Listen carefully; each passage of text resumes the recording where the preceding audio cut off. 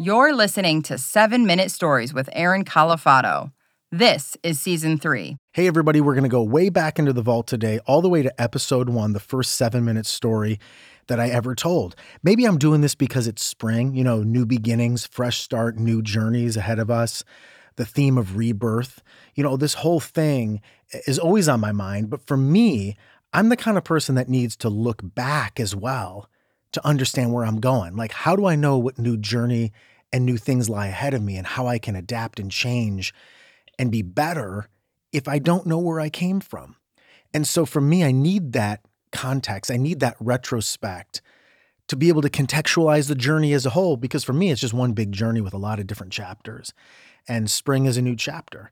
So what you're going to hear today is a story about a nightmare cruise that I was on. And you'll find out why at the end, why I will never go on a cruise again for the rest of my life. And I'll tell you, looking back on it, reflecting on this podcast as a whole, we've come a long way. The audio quality is better now. We have a tighter show, more professional, all of that stuff. We're clearly being listened to by a much wider audience than when we started.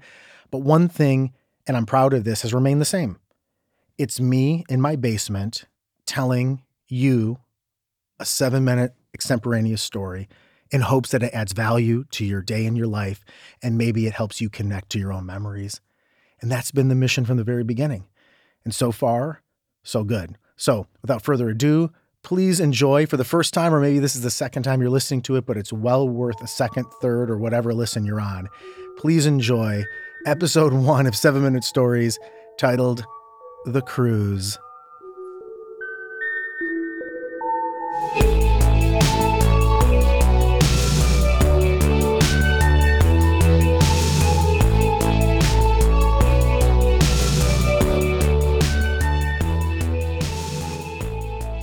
My mother was determined to take us on this vacation, this cruise vacation, this Carnival cruise vacation.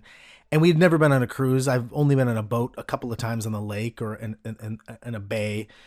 But I'd never been on this giant cruise. And I wasn't crazy about it to begin with. One, because you have to fly to get there, and I hate flying. I'm completely petrified of flying. And when I do, I have to do it begrudgingly. And when I do, I have to be drugged or tranquilized or whatever just to get there. So the flight there, luckily it was smoothly, and we had to fly to Tampa.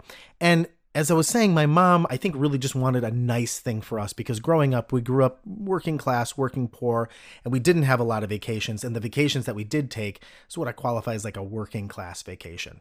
And so this was her thing, and it was my last year in college, and it was the summertime, and it seemed like a great time to do it. So now we're getting off the plane in Tampa, and you have to get off the plane, and then you have to go across all these bridges and do all these things to then get to the dock where this giant boat is. And one thing I noticed is I'm looking around, and there are these what I call cruise people, like cruise people who are like in this cult of cruise lines. And I know that they're cruise people because they know what they're doing.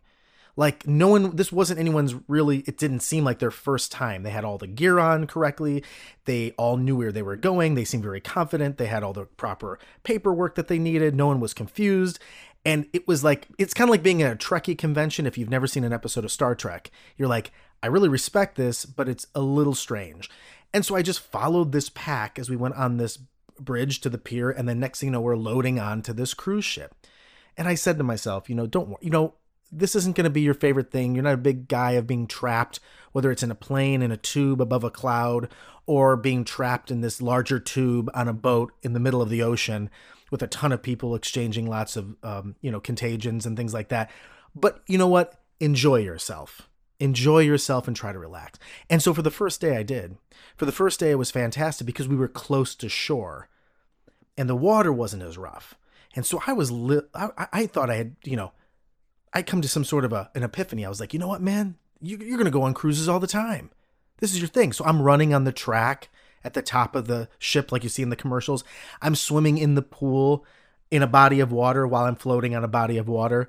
I'm enjoying the buffet and the weird, music that they have to offer. But by the second day, I'm overhearing this conversation with someone else during dinner. And it's my brother, my mom, and I, and her best friend and their kids. And we're sitting at dinner, and I'm listening to this conversation about someone talking about Hurricane Katrina, which had already passed. But what I didn't realize, it wasn't that long ago.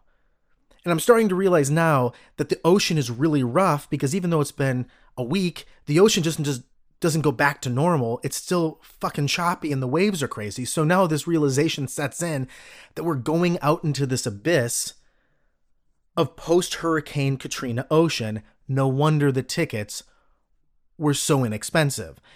And at that very moment, I look at my brother because of the movement on the boat, and he starts getting white in his face. I know he's going to be sick. So I help get him up, and we're walking down this shifting hallway of this giant vessel down to our cabin. And as we're passing people, I'm noticing, one, nobody else is sick, and everyone else has these patches on their neck or their arms. Didn't know what those were. Found out that was called Dramamine, and that prevents you from getting nauseous. So we're walking down this shifting hallway. My brother is projectile vomiting all over the walls. It's making me sick. We get to our little cabin. I start projectile vomiting, and the cabin's this like dark room. We're at the bottom of the boat. You can't see anything. It's just the circle window that you look out, and it's ocean, just darkness. And for 24 hours, my brother and I are projectile vomiting all over the place, literally on our deathbed. We don't even go to sleep, but my mom comes to our cabin in the morning and is so determined to go on this excursion to Cozumel. So she pulls us from our rooms and encourages us to do it. And my brother and I are thinking, you know what, let's do this, because at least if we can get to land, we can at least feel some relief. So we get on this smaller boat with about 50 people. The boat starts taking off, and it's even worse. We're going up and down on these waves, which are like roller coaster waves, up and down like at Cedar Point. And now I'm projectile vomiting. My brother's projectile vomiting. And I swear to God, the entire boat, everyone on the boat, all the tourists, they're vomiting. Everyone's got brown bags. The lady who's passing it out is laughing for some reason. And we're slowly getting close to shore on these choppy waves. The only person not sick is my mother, because she's like a German tank. We finally dock. And I'm crawling, and I swear my brother and I are crawling off the boat onto the dock and onto the pier, and we're feeling the sunshine on our face, and we're so happy to touch land.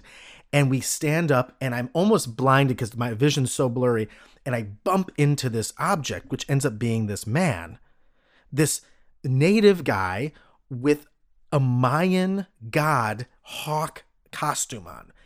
His wings outstretched. And I swear to God, I thought I died. I go, this is it. You're carrying me into the hereafter. And he helps lift my brother and I up. And we turn around. He's got my brother under one wing, me under the other wing. He turns us around, and someone with the Polaroid says, cheese. And this Polaroid, which was purchased by my mother, was blown up, framed, and put on the wall of her house.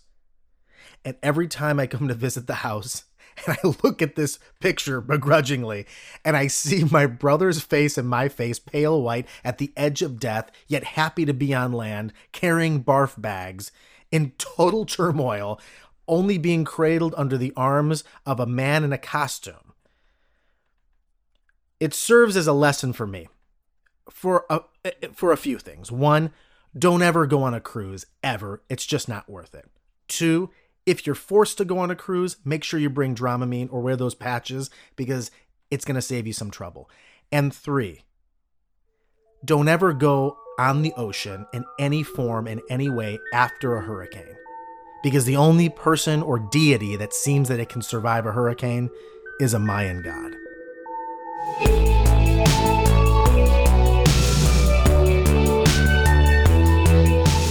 7 Minute Stories is created and performed by Aaron Califato.